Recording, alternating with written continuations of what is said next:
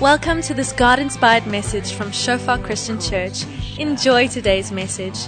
May you experience the presence of our Father, and may you grow deeper in your relationship with Him. What a joy to be able to be here together. This morning we had joy, and I always love baby dedication mornings because there's food outside. The parents bring the snacks are also nice. No, this morning we just had the joy of dedicating 6 gorgeous little girls to the Lord. And as I was praying, obviously we've been as a church, and you guys have been around, we've been speaking about Philippians chapter 3 quite a bit this year. Specifically that bit where Paul says, I want to know Jesus. I want to know Christ and the power of His resurrection. I want to suffer with Him, that one way or another I may attain the resurrection of the dead. We've been speaking a lot about that. And this morning, as I was praying for the children and just thinking about what do we share around a moment like that, I was reminded of just a couple of chapters before, the same letter. It's still the Apostle Paul, still writing to the church in Philippi. Just 2 chapters earlier was where I'd like us to start in Philippians chapter 1. And he's made some introductory remarks, and then he says, above all, you must live as citizens of heaven, conducting yourselves in a manner worthy of the good news about Christ. I want us this evening to consider just for a moment, what does it mean to be a citizen of heaven living on earth? For those of us who have chosen to follow Christ, who put our faith in Him, something really powerful happens in our hearts and in our lives, and it's important that we realize this, that we are not citizens primarily as South African citizens. We may be here with a South African passport and South African ID number, or Zimbabwean, or whichever nationality we're from. We may even be able to vote in an election in a couple of weeks' time. And next week we're going to have some fun. We're going to be sharing a little bit about how do we decide where to make that cross. Just biblically, scripturally, how should we approach our election choice? Church and politics, and as Rico said, what could go wrong? Hey, but we'll give it a try. Next week, I figure the whole world is telling us how to vote. Maybe the church should have a voice in that as well. And next week, we're going to spend some time just looking at that a little bit, because we're citizens of South Africa if we are, and we get to vote. And we'll speak about this a little bit next week, but we're not primarily citizens of South Africa. First and foremost, we're citizens of heaven, but yet we live, for us here in Pretoria at the moment. What does it look like for us to be citizens of heaven, followers of Jesus, living here on this earth? We should conduct ourselves in a manner worthy of the good news about Christ. Then whether I come and see you again or only hear about you, I will know, and this is a beautiful picture, just a glimpse of what something of citizenship of heaven looks like, reflected here on this earth. Then I will know, Paul writes to them, that you are standing together with one spirit and one purpose, fighting together for the faith, which is the good news. You see, inherent in Paul's understanding of citizenship in heaven is a community, a unity, a coherency, a coming together, a saying we are standing together, we're fighting for the faith. That there is something that binds us together as citizens of heaven here on this earth, with one spirit and one purpose, fighting together for the faith, which is the good news. Don't be intimidated in any way by your enemies. This will be a sign to them that they are going to be destroyed, but that you are going to be saved, even by God Himself. For you have been given not only the privilege of trusting in Christ, but also the privilege of suffering for Him. And I wish we could spend so much more time just speaking about the privilege of suffering. We are in the struggle together. You have seen my struggle in the past. He's talking about the fact that he's imprisoned and he's going through some stuff in his own personal life, just physically, and the challenges that he's in. And you know that I'm still in the midst of it.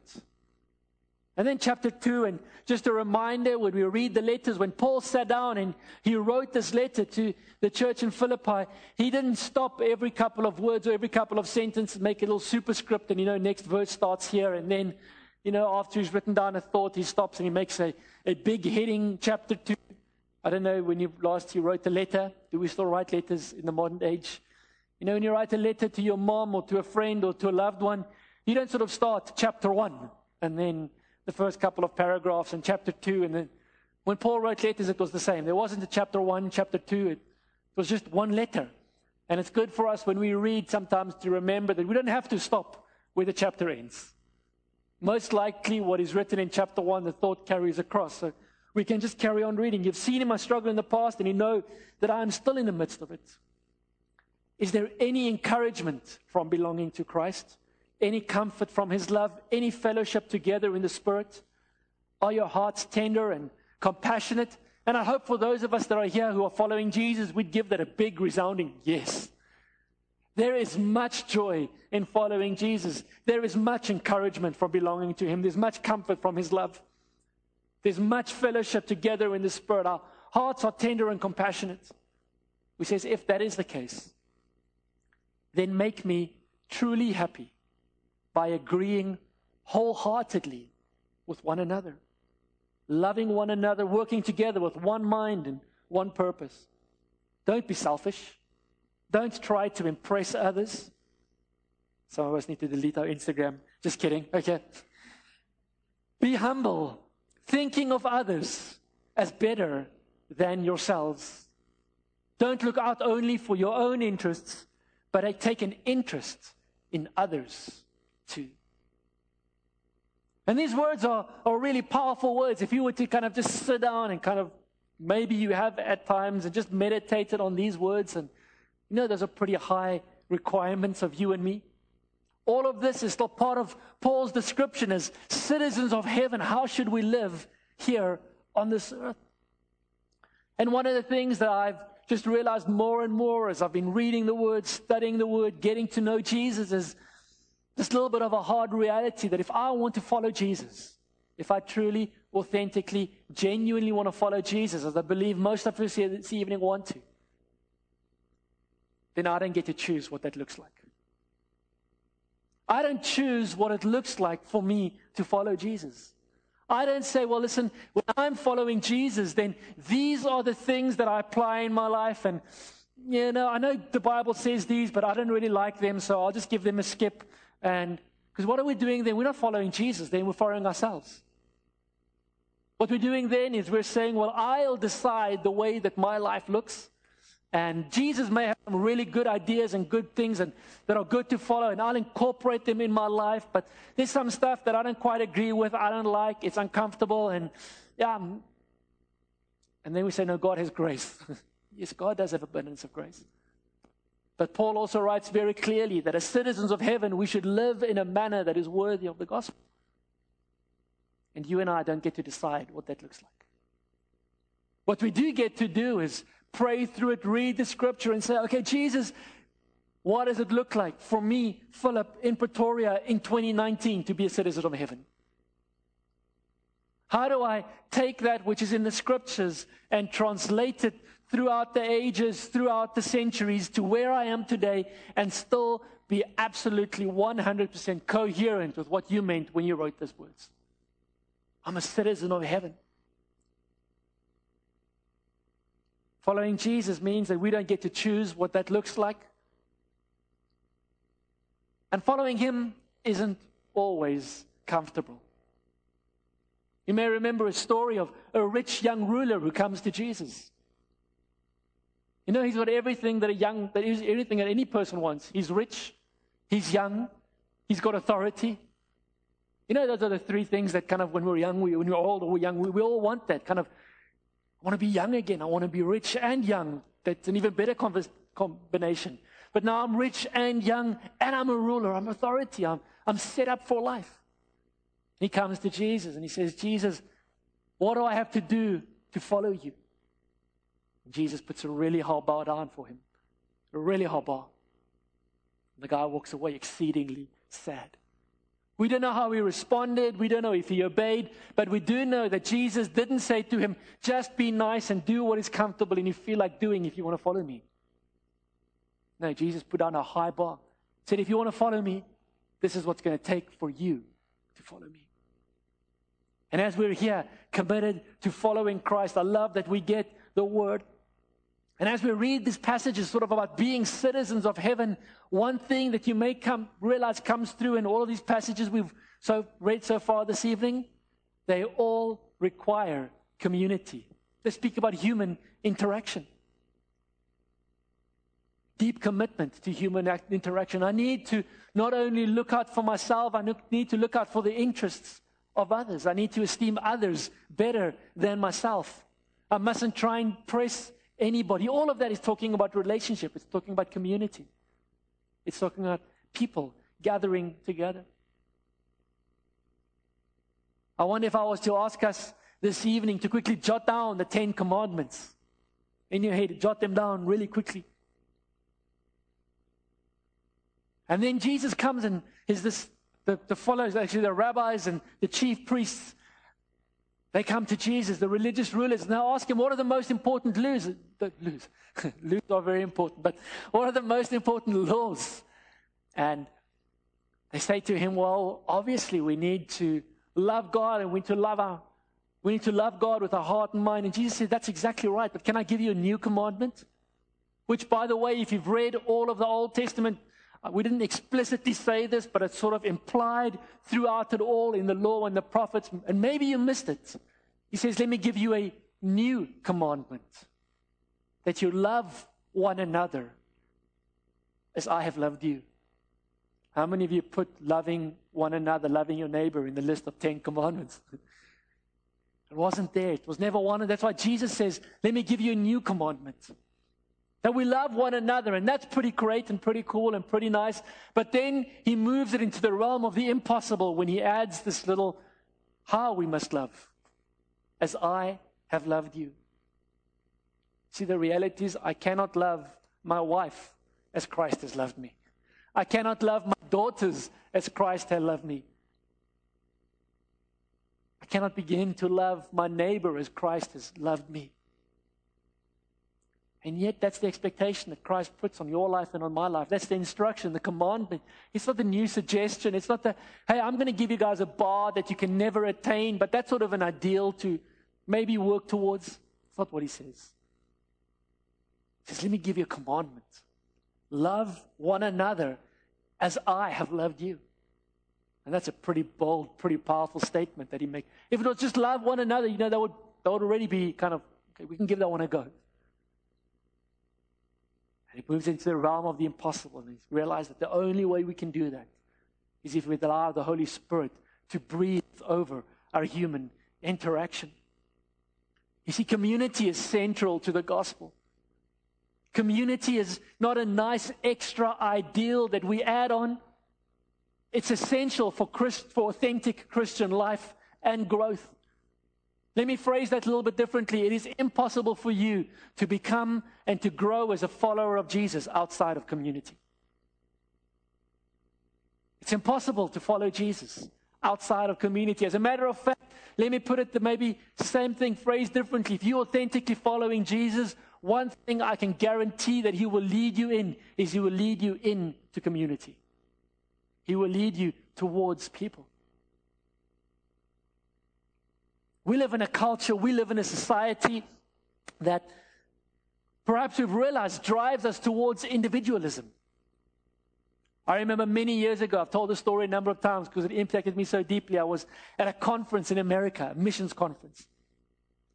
20,000 people at the conference, just people committed to taking the message of the gospel to the globe. There was a Kenyan bishop who did one of the sessions and gave this powerful illustration, and they forgot to tell him that you're meant to be nice to your hosts, but he was true to the gospel. And I remember him standing up and telling this account, a parable, if you will, of theologians coming together. And there were a group of Western theologians, and there were a group of New World, whatever you want to call it, African, Asian theologians, whatever, coming together. And they came together and they prayed together and they shared together and they said, hey guys, we've got a great idea. Why don't we choose a passage of Scripture and we dig into it, we work through it, we pray through it, and then next week when we come together again, one of us comes and we share the core message of that Scripture, that passage. And the following week when we came back, then the other party also brings the core message of that passage. They thought it's a great idea and they chose the story of Joseph.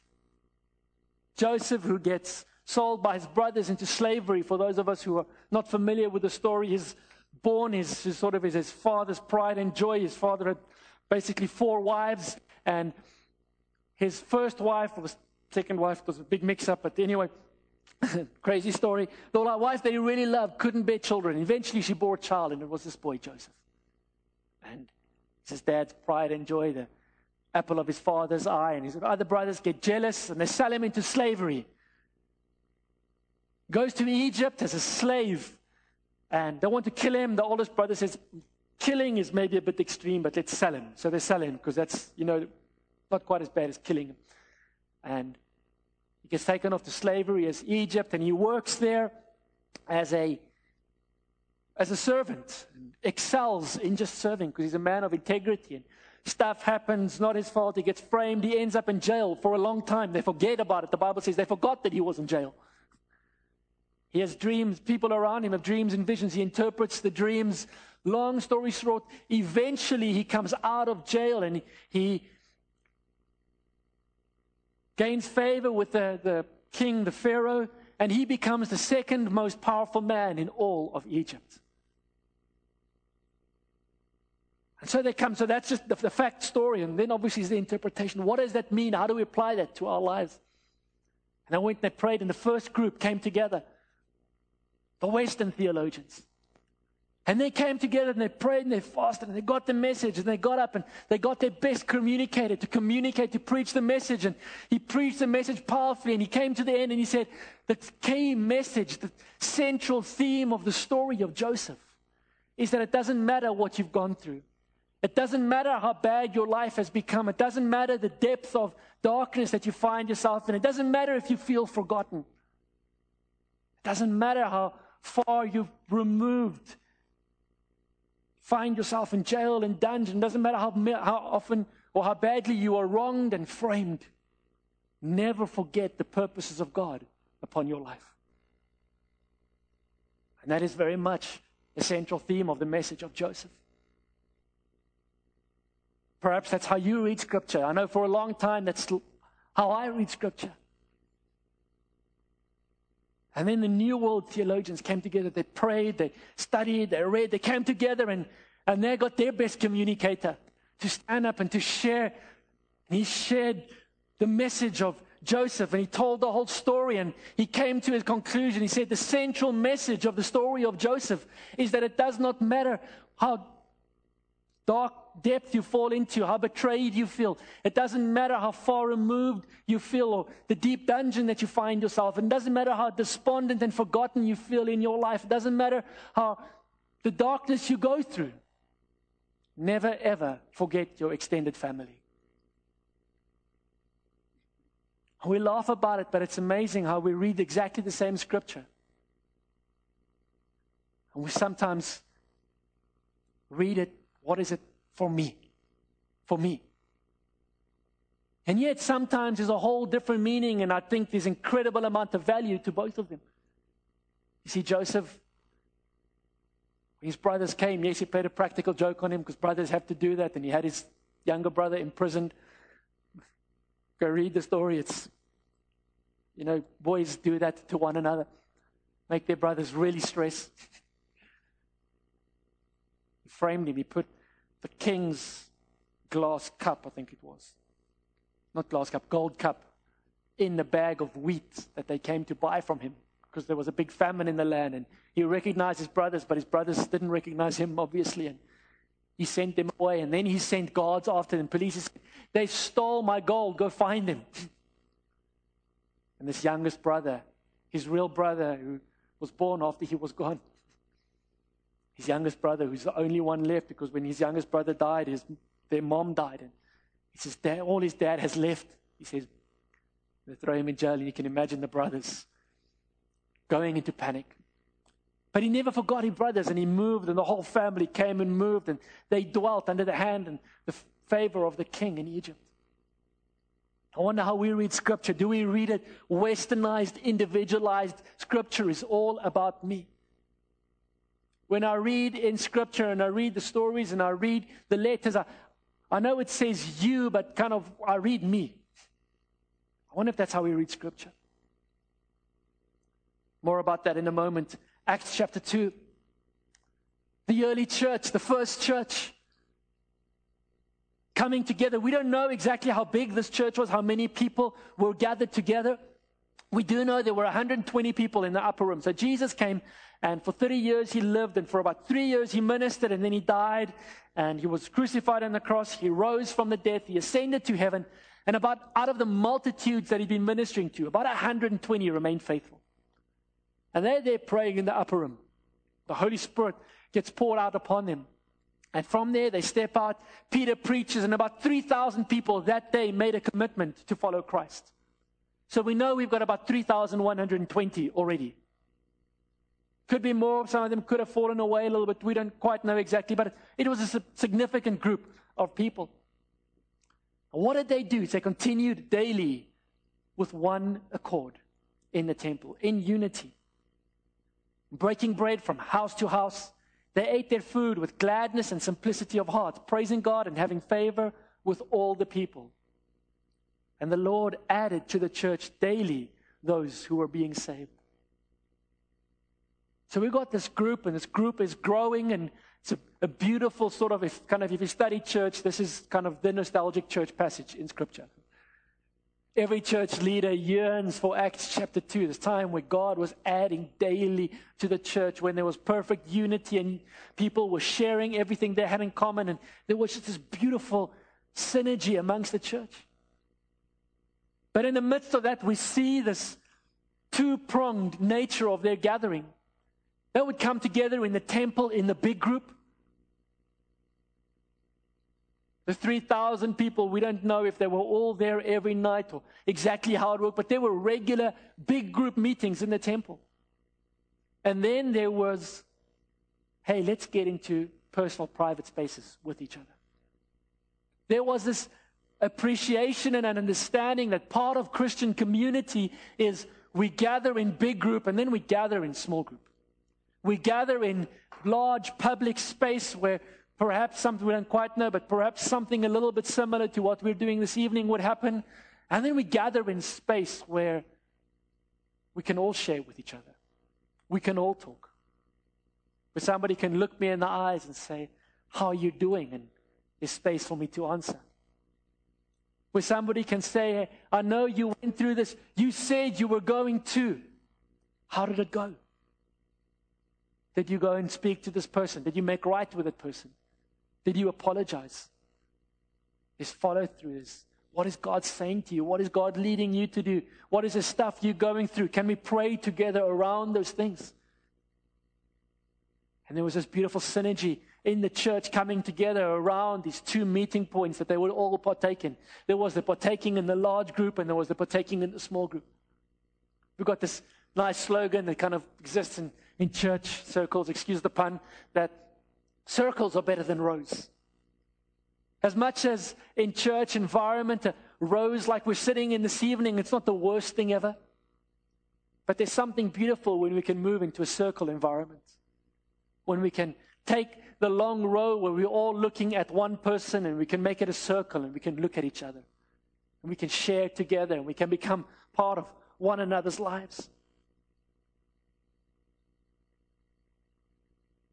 I think we can all, I just mentioned this earlier, I think we can all see that the culture we live in, spoke about it this morning with the children we're raising. What is the culture we want to raise our children in? What is the environment we want to create? And I know many of us here probably aren't parents quite yet. Anri is well on her way, and Neil. For the rest of us, it's maybe still a little bit far off. But I wonder if we think, we bring our children into this world. What is it, the way in which we want to raise them? What is it, the way in which I want to live my life? And pretty much I'm not a big fan of media, of any type. The good movie from time to time is fun. Here's something we need to remind ourselves is that all of that is pushing an agenda. Any movie you watch, any newspaper you pick up, any website you visit, it's pushing an agenda. What do I mean by that? I'm not a big follower of sort of American politics. I've got a brother who lives in the US, and sort of that's how connected at most I am.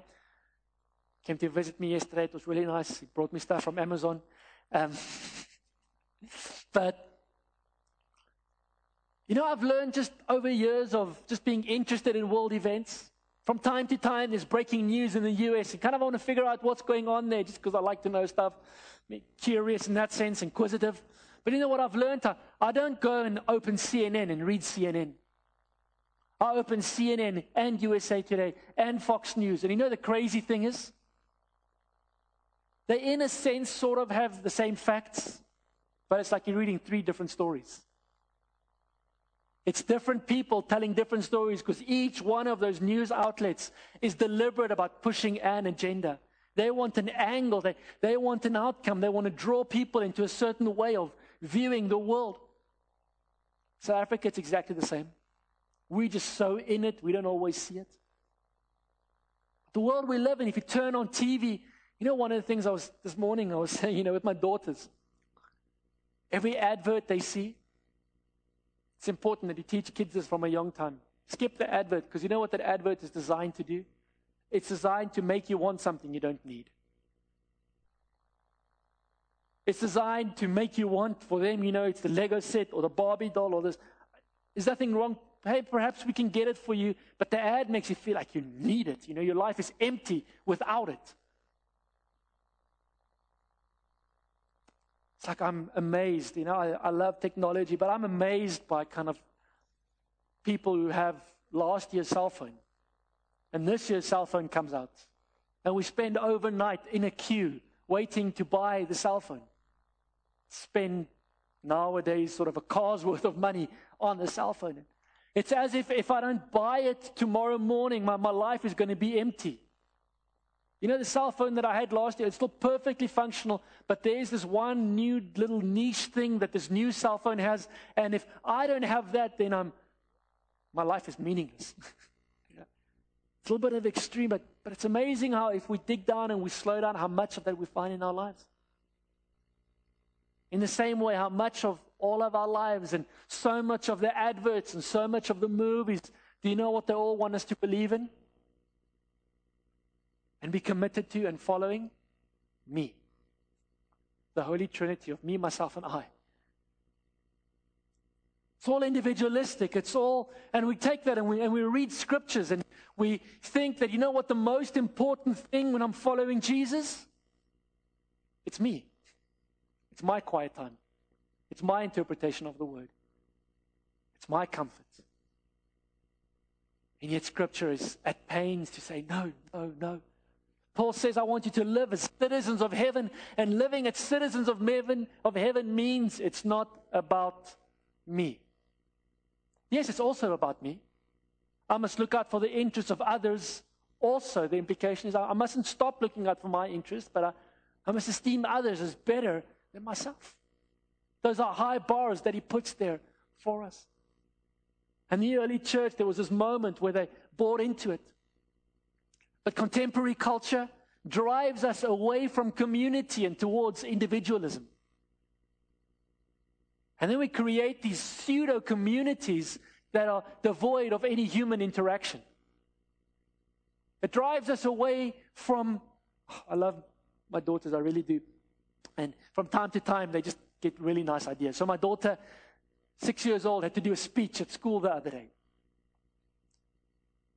And there were 3 topics that they had to choose on. I can't even remember which one she chose, kind of what the theme was, but I remember how she opened. It was in Afrikaans, but she opened, there's a new thief in our house. It steals our attention and our manners. It steals our ability to listen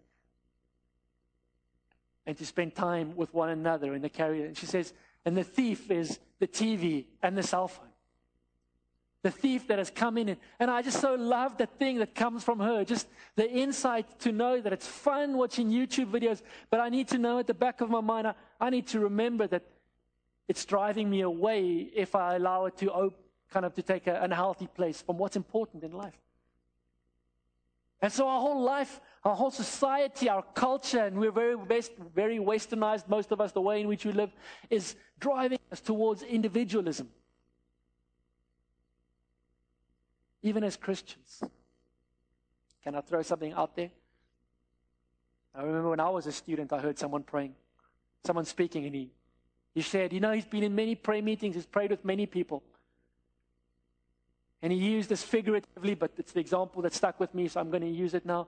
He was speaking to a group of working people.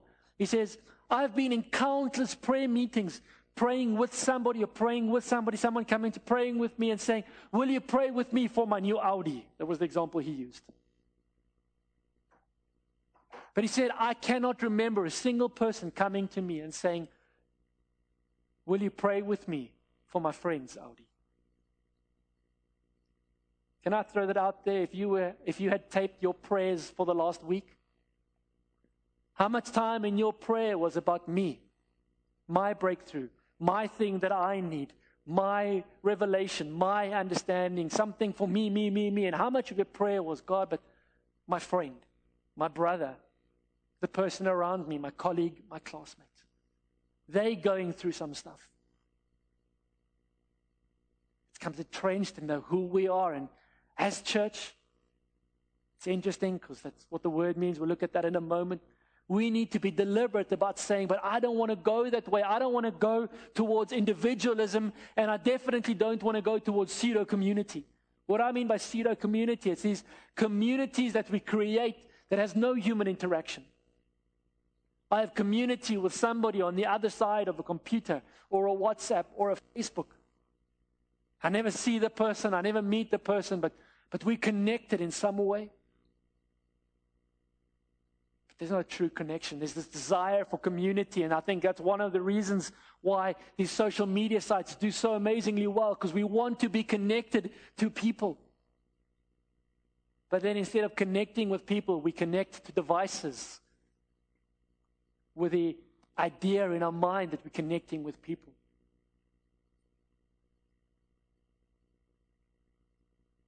The New Testament texts, if you were to read them, hopefully you do regularly, they assume community among its readers. They're primarily written in plural form to communities, and only very rarely and in specific cases do they address individuals. And it's important for us to remember that. That as we read the New Testament texts, they're not written to individuals. And hey, here's a little surprise. They're not written to you. Doesn't mean they don't apply to you, but when the New Testament authors sat down and they wrote the text, they didn't think, let me just think about the wording here, because in 2019 there's going to be a guy called Phillip, and I actually want to write this letter to him. That's not what they were thinking. The Holy Spirit was 100% aware of that when He inspired them to write the letters, but the human authors sitting down, that's not what they were thinking. They were thinking, I'm writing a letter to a community, to a group of believers, in this case, in Philippi, a city. And then when you begin to understand that in Scripture, you realize that most of Scripture, especially the New Testament, the theme carries through from the Old Testament very much, is community-based. It's collective, it's plural. It's not addressed to individuals. As a matter of fact, the very word that we have today, church, it's, for me in a sense, it's a blessing, but at the same time, it's a little bit sad that we use church, which is a very defined word. What I mean by that, church has a singular application in the English language. But the word which comes from is the word ecclesia, the Greek word. So if we read in Acts there, and the Lord added to the church, the word that there in the original text would be, is the word ecclesia, which literally means to call out of. And it was used to denote sort of a modern word for that would be a gathering or an assembly, a coming together. So for the early church and even the early church writers, they would read, and if you get a letter like this, you would read it. You wouldn't read church in terms of a context, within a very defined spiritual context. You just read, and the Lord added to the assembly. What I like about reading it in that context is it helps me to realize that the church isn't an organization. The church isn't a building. The church isn't a space. The church is a group of people coming together. That's what church is. If you're a follower of Jesus, you are church. And the moment we come together, that's church. Church. It's a called out ones. It's used as a reference of the gathering together of people. It was a common word, and people would have understood it immediately when Jesus said, "And I will build my church." We don't know what the Aramaic word was that it used, but the Bible writers, when they wrote it, they used church, and that was a word, ecclesia, that any Greek person would have understood immediately. It wouldn't have had to be explained to them. It was, in a sense, a common word, a word which was used in many contexts. So we come together here in gathering, church, community. So having said all of that, I'd like us to read Hebrews chapter 10, verse 23, and let us hold tightly without wavering to the hope we affirm. For God can be trusted to keep his promise. We sang that so beautifully earlier, somewhat twice tonight. God is faithful. He can be trusted. So let's hold on to that promise. Let us think of ways to motivate one another to acts of love and good works. Can I throw this out there? If you must be on social media, I'm on social media as well. But if you must be on social media, how about you make this your motto? Let me think of ways to motivate people to love and good works. Am I coming together with people even better? Let me think of ways to motivate one another to love and good works. As we're going around doing what we're doing in our gathering, in our meeting, that should be fundamental to all we are. And that's one of the reasons that kind of the media really frustrates me. Because if I do read media, South African media, I don't read the author, the editor, the journalist sitting, let me today write a story that's going to motivate people towards love and good works. Sadly not. That's very clearly not the agenda of the media we have in South Africa. We have a media that's about dividing and separating and spoiling. And there are great things happening around the country all the time, but they never get any space in media because they don't serve that agenda. And maybe the agenda is kind of, we want to be sensational because sensational draws clicks, sensational sells advertising space. So I want to just, some of you never read the news. In a sense, that's amazing.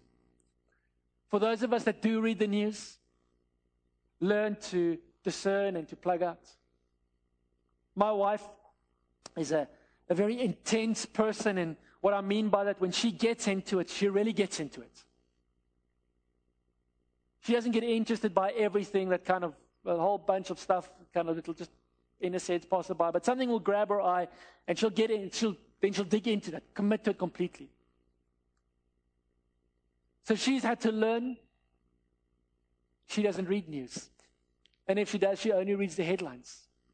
Because what happens is she reads a story and she gets into it, and she maybe reads a negative story, something that is not aimed at stirring at love and good works, and it upsets her, and she doesn't sleep. It steals her peace, and none of that is worth it. It's better for her not to be ignorant. She knows what's going on in life, but she knows, she's learned to establish that there are some boundaries around her that for her own peace, she doesn't need to dig into that. And some of us, I was the same. I used to listen to a local talk radio station regularly, just driving to work and driving home or whatever on the car radio. But one day I realized this is so negative, so agenda-driven, so not stirring up love and good works. Let me just rather pop in a CD.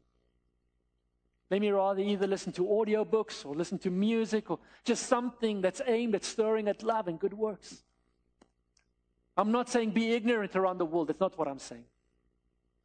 What I am saying is let's put up filters when we read from the media. And even more, I'm saying that when we do engage in public space, why don't we be people who stir up love and good works? Who post things that draw people together, that unite, that celebrate the beauty that God has placed in our midst, and not just run to the panic stations, the clickbait, the fake news that gets people into a panic and into all sorts of kind of anxiety and those other things that can happen. But let's stir up love, and a little bit off topic, but anyway, good works. And then watch verse 25. And let us not neglect our meeting together, as some people do, but encourage one another, especially now that the day of his return is drawing near. Every time I read Scripture, and perhaps this isn't the worst way to read Scripture, so maybe you can do it too. One of the things I ask is why, whoever wrote Hebrews, we don't quite know who it was, when he or she wrote this, why did they put that sentence there? Let us not neglect our meeting together. And I think in this context, the next verse, the next phrase actually tells us why, because some people do that. Some of us do. Can I just say again that when we choose to follow Jesus, we cannot choose what that will look like. Following Jesus isn't always comfortable. Here's a crazy thought. What if following Jesus put certain demands on your time? What if following Jesus required you to not only behave and act in a certain way, but what if following Jesus required you to be in certain spaces at certain times? And maybe if you read Hebrews, there's a bit of that, do not neglect the meeting together, as some of us do. And this evening, I want to encourage us, and you guys are already here. That is so amazing. I want to encourage us and say, if we truly committed to following Jesus, then this type of gathering, our small group gatherings, we have to really just in our hearts consider, Jesus, is this an optional thing? Is it something I do when I feel good about it? Is it something I do when I'm in a good space? It's convenient tonight. I'm going to mention a couple of reasons now. But before we get there, from time to time, I hear people saying, I can't go to small group tonight because I'm sick. Maybe I'm wired, weird, and different, but I'm going to put my hand up and say, wait. Aren't you missing the whole point? Isn't that the best time to go to small group? Or if you can't go because you're sort of sick, real sick, why don't you say, hey guys, don't you want to come and have small group at my house and pray for me while you're here? I remember a time at varsity when I was super sick. I had malaria. It's not fun. And kind of you get these cycles, just for those who understand the malaria, you feel almost fine and then you almost dead. And then 6 hours later, you're almost fine and then you're almost dead. And it's this crazy cycle that kind of your body is not very good at dealing with. But Sunday morning came around and I woke up. And maybe way before I was a pastor, I was just a student studying. There was only one thing I wanted to do that morning. I wanted to get up and go to church. Go lift high the name of Jesus. Yes, I was feeling like death, but I also know that, hey, if I'm going to die, I want to die worshiping Jesus. But I also know that, there's something that happens in my spirit when I lift up the name of Jesus. There's something that happens when we're around the people of God. There's something. So what did I do? I actually went and spent there was a foyer and sort of a mother's room in the foyer at the church at the time. And I spent most of the service on the couch in the foyer, sort of in the parents' room. But I would rather be there than lying in my bed at home. So just as a student, I remember since I came to Christ Wednesday nights, because those would just typically be the nights that we did small groups, for me, have never been an optional thing. Not because I'm super spiritual, but because there's something about that I've just understood about the gathering of the people of God. When Jesus said, where 2 or 3 of you gather in my name, I am there, and I want to be there. I want to be there. And so I want to just briefly to perhaps look at 3 reasons when it comes to small groups specifically, and maybe big group like this as well, reasons why some of us might not go. And maybe as the scripture says there, our duty is, let us not neglect our meeting together, but encourage one another.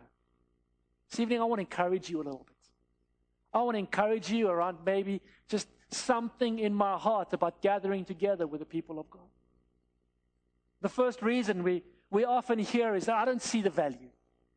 Yes, small group is great, but, it's sort of an optional thing. I'd like to go, maybe, maybe not. And apart from the norm that I've tried to paint for us a little bit, that Christian faith following Jesus authentically requires community. Maklatsi shared about this passage as well when he was here. I preached it about a year before he came, but he did it so much better than I did. But I just want to read this passage again for us. From 1 John chapter 1. This is the message we heard from Jesus and now declare to you. God is light and there is no darkness in him at all. That's a really cool definition of God. God is light, there's no darkness in him at all. So we are lying, watch this, we are lying. That's you and me. If we say we have fellowship with God, but go on living in spiritual darkness, we're lying. Sometimes when we read Scripture, it exposes the lies in our own hearts. And maybe you don't have any lies in your heart. Often when I read Scripture, I realize lies in my heart. We are not practicing the truth. When are we not practicing the truth? When we say we have fellowship with God, but we live in spiritual darkness. But if we are living in the light, so what does it look like when we're not living in darkness? When we are living in the light, as God is in the light, then we have fellowship with each other. The Bible kind of by implication there makes a really profound statement. That us not committing in fellowship, and if you missed Maklatz's message, I'd encourage you to download because he explained fellowship so much better than I ever could. But it's that togetherness, a deliberate togetherness. If we're not living in deliberate togetherness with other believers, we are lying to ourselves and not following God. That's quite a hard statement to make. It's exactly what John writes for us there, though. If we are living in the light as God is in the light, that means we have fellowship with each other. That requires us to have fellowship with each other. And if we have fellowship with each other, the blood of Jesus, his Son, cleanses us from all sin. There is an immense value in our meeting together. When the author to the Hebrews says, don't neglect it, he's not just saying it because he wants people to come to a big church gathering. When we read Scripture there, Holy Spirit didn't have the author write it there because he wants us to have big meetings all around the planet. He wrote it there because there is something intrinsic to our following of Christ that only happens in community. There's value in it. Let's not be liars to ourselves saying we're following Jesus, but we're not deliberately engaging in fellowship. A second reason we often hear is, I don't fit. I don't fit. They're different, I'm different. People don't understand me, and all of those things that we often hear. They're probably true. I've got two passages for you just by way of encouragement this evening. Firstly is Ephesians chapter 1. Even before he, that's God, made the world, God loved us. See the plural here? And chose us, but that includes you, in Christ, to be holy and without fault in his eyes. Not without fault, just without fault in his eyes because of his blood. God decided in advance to adopt us into his own family by bringing us to himself through Jesus Christ. This is what he wanted to do, and it gave him great pleasure. You belong in the family of God. You belong. Doesn't matter how different you think you are not too different for the family of God. You belong in the family of God. Don't ever let the devil come and lie to you and say, you don't belong, you don't fit. You do. The flip side of the coin is another passage that many of us might know well. Proverbs 27, verse 17. As iron sharpens iron, so a friend sharpens a friend. We're meant to be different. We're meant to be different. I was saying this morning that some of the most precious people in my life, the relationships I've learned to value the most, are the people who are most different to me. I need them in my life. The easy thing to do is to say, you think different, you dress different, you talk different, you pray different, you're not meant to be. I'm just going to go here and huddle with the people who think like me, pray like me, dress like me, talk like me, act like me. The moment we do that, we remove the ability, the God-given gift of these people to sharpen me. So yes, when we get in small group, it's not always comfortable. Yes, when we get in those intimate spaces, around a table, sharing a meal, saying what's going, yes, we get misunderstood. But the glory, the beauty, the God work that He does in us happens exactly in those moments, where in that moment I slow down and I say, wait a minute. Okay, Philippians 1 and 2 says, I must esteem others better than me. Okay, so right now I don't like you very much, but the Bible tells me you're better than me. And I must look out for your interests and not just mine. So tell me a little bit what you're going through. Why do you say that? Why do you experience it that way? I think you're very wrong, but that's not the point. Tell me why you see it the way you see it. Oh, when you put it that way, maybe you're not so wrong. Maybe there's a little bit of value. I didn't see that angle. I still think you're wrong, just a little bit less wrong. Oh, shucks, maybe I'm a little bit wrong. And there's something so beautiful that happens in those spaces where we come together.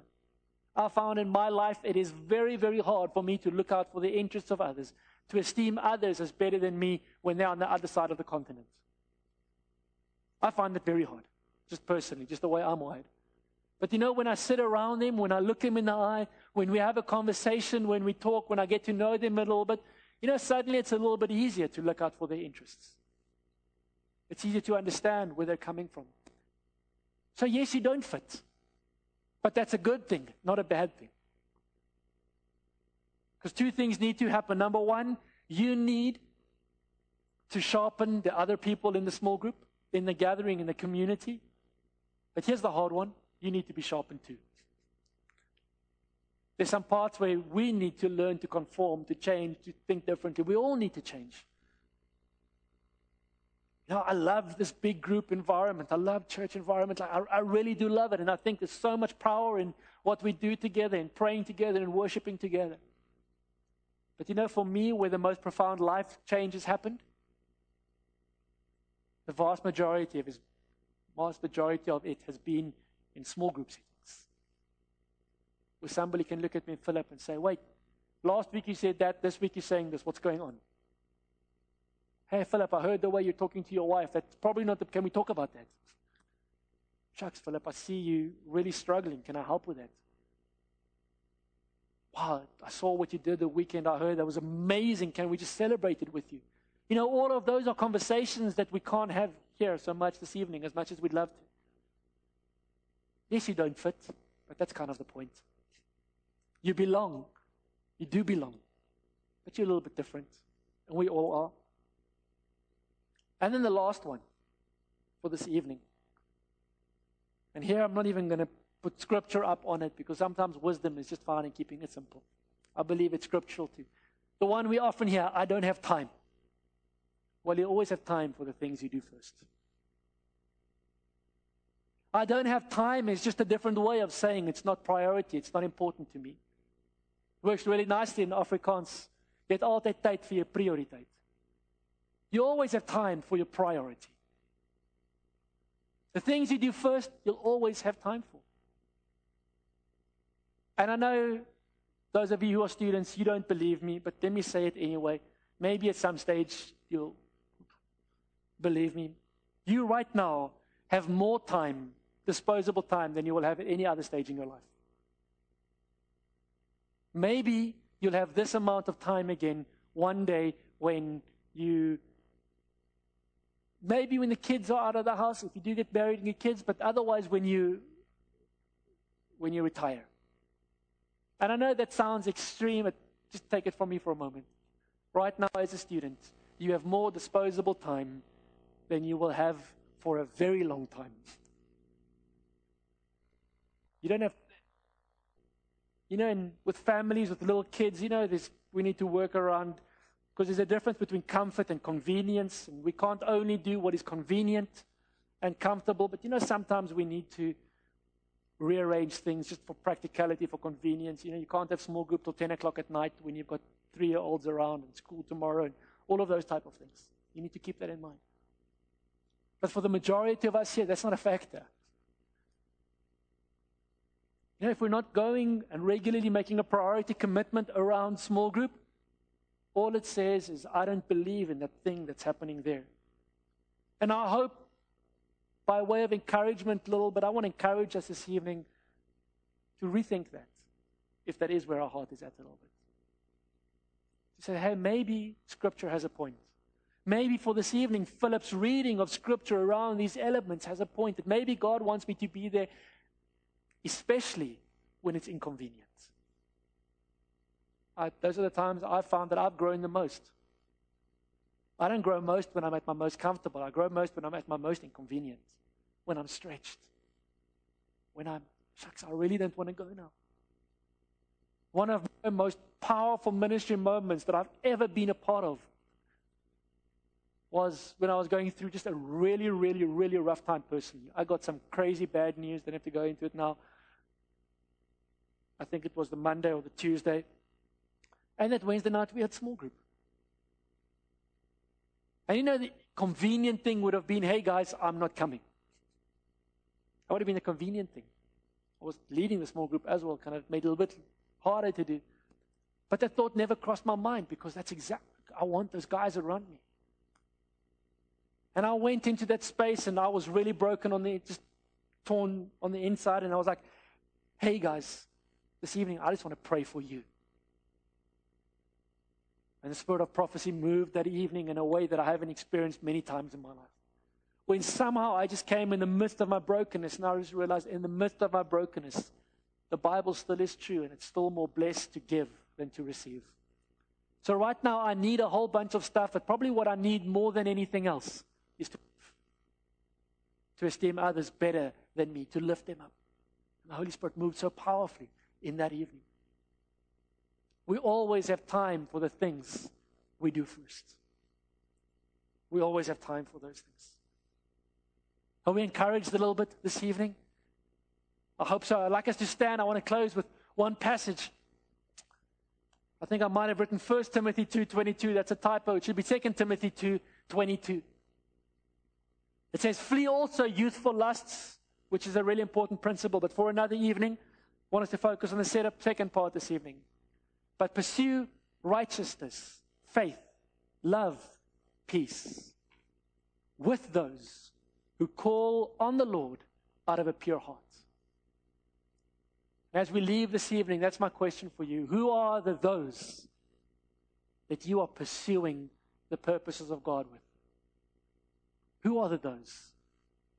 Who are the people that you've surrounded yourself with, that you can pray with, that you can phone, that you can gather together to?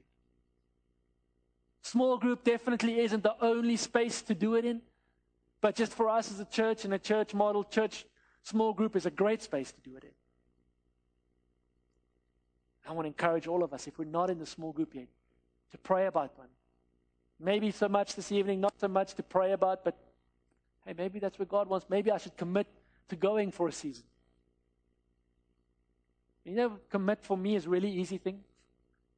It means for my adult life since I followed Christ, when I get an invitation on Wednesday evening, the answer is easy.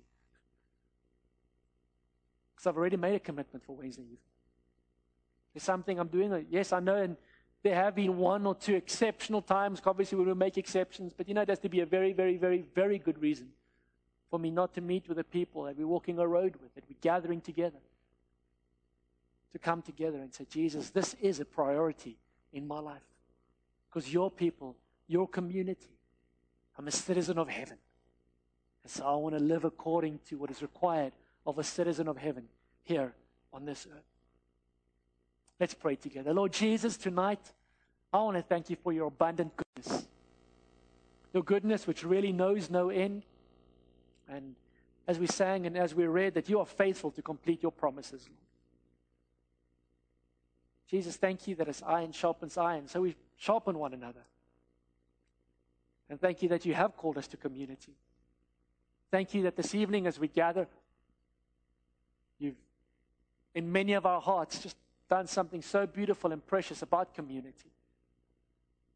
God, I know in a very real sense this evening, I'm sort of preaching at the choir to those who are here because it's important for them to be here. And I thank you for that. I thank you for that work you've done in our hearts. And I pray for everyone here, God, that you would bring us to a place of truly authentic community. That you would surround us with others who we can pursue righteousness and faith and love and peace with, Lord. That we may grow in community, that we may grow in esteeming others better than ourselves, in not being selfish, because we know where the hearts and the needs of others are. That we won't just look out only for our own interests, but we'll take an interest in others too. God, I pray that you'd help us, that we may stand together with one spirit and one purpose. We may fight together for the faith, which is the good news. Knit our hearts together more than you ever have in the past. Lead us in community. God, we look at the church in Acts and we want to say something of Jesus. Do that in our hearts. Make us meet daily in the temple and from house to house. May we share our meals and eat our food with gladness and simplicity, Lord. May we have favor with all the people. God, would you add daily to us those who are coming to know you? This evening, if you need prayer, I'd love to pray with you.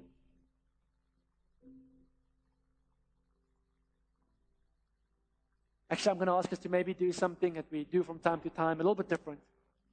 As we close this evening, just as we've been speaking about community, can we turn in groups of 2 or 3 to one another and just spend a moment praying for each other? Maybe if there's something that you need to share, you can share it briefly. Fortunately, we don't have hours this evening, but on Wednesday or Thursday or Tuesday or whenever the small group that you're a part of meets, there will be time. If you'd like to join a small group, you can just give your name in at the information station. We'd love to contact you in the week with a small group that's close to you. Let's take a few moments and pray together, and then Martha and the team are going to continue to lead us in a time of song. And if you need to hang around, you can do that. Spend time in His presence. If you need to go, you're welcome to go. There is coffee and tea outside. Hang around, have some coffee and tea. Love to get to know you guys a little bit better. For those of you who are newish, and to remember the Halloween evening tomorrow night. That's going to be really precious. So God bless you. Have a fantastic week. But let's take a few moments and just pray together before we leave this evening.